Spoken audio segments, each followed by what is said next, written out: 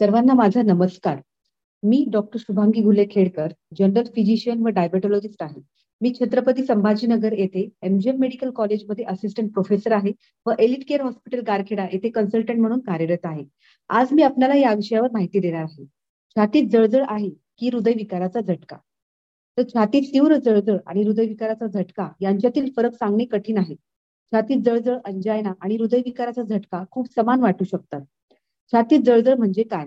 छातीत जळजळ ही अस्वस्थता किंवा वेदना असते, जी पाचक ऍसिड आपल्या पोटात गेलेले अन्न वाहून नेणाऱ्या नळीमध्ये जाते तेव्हा होते. छातीत जळजळीमध्ये या वैशिष्ट्यांचा समावेश आहे.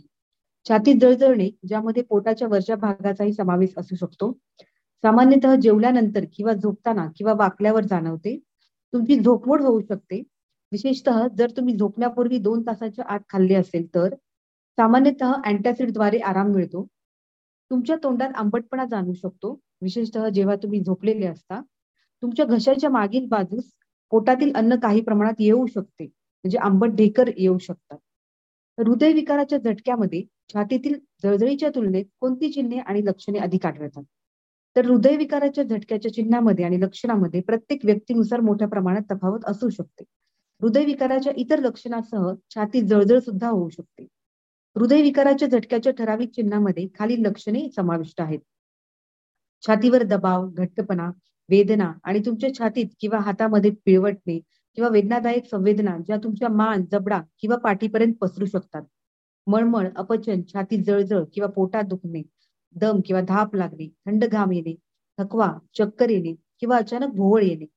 पुरुष आणि स्त्रिया दोघांसाठी हृदयविकाराच्या झटक्याची सर्वात सामान्य लक्षणे म्हणजे छातीत दुखणे किंवा अस्वस्थता, जबडा दुखणे किंवा पाठदुखी, दम लागणे, मळमळ, उलट्या यासारखी इतर काही लक्षणे अनुभवण्याची शक्यता पुरुषांपेक्षा स्त्रियांमध्ये जास्त असते. उच्च रक्तदाब, मधुमेह किंवा उच्च कोलेस्ट्रॉल असलेल्या लोकांमध्ये हृदयाच्या समस्या अधिक आढळतात. धूम्रपान करणे आणि जास्त वजन असणे हे इतर जोखीम घटक आहेत. तुमच्या छातीत दुखत असेल आणि ते कशामुळे होत आहे याची तुम्हाला खात्री नसल्यास काय करावे?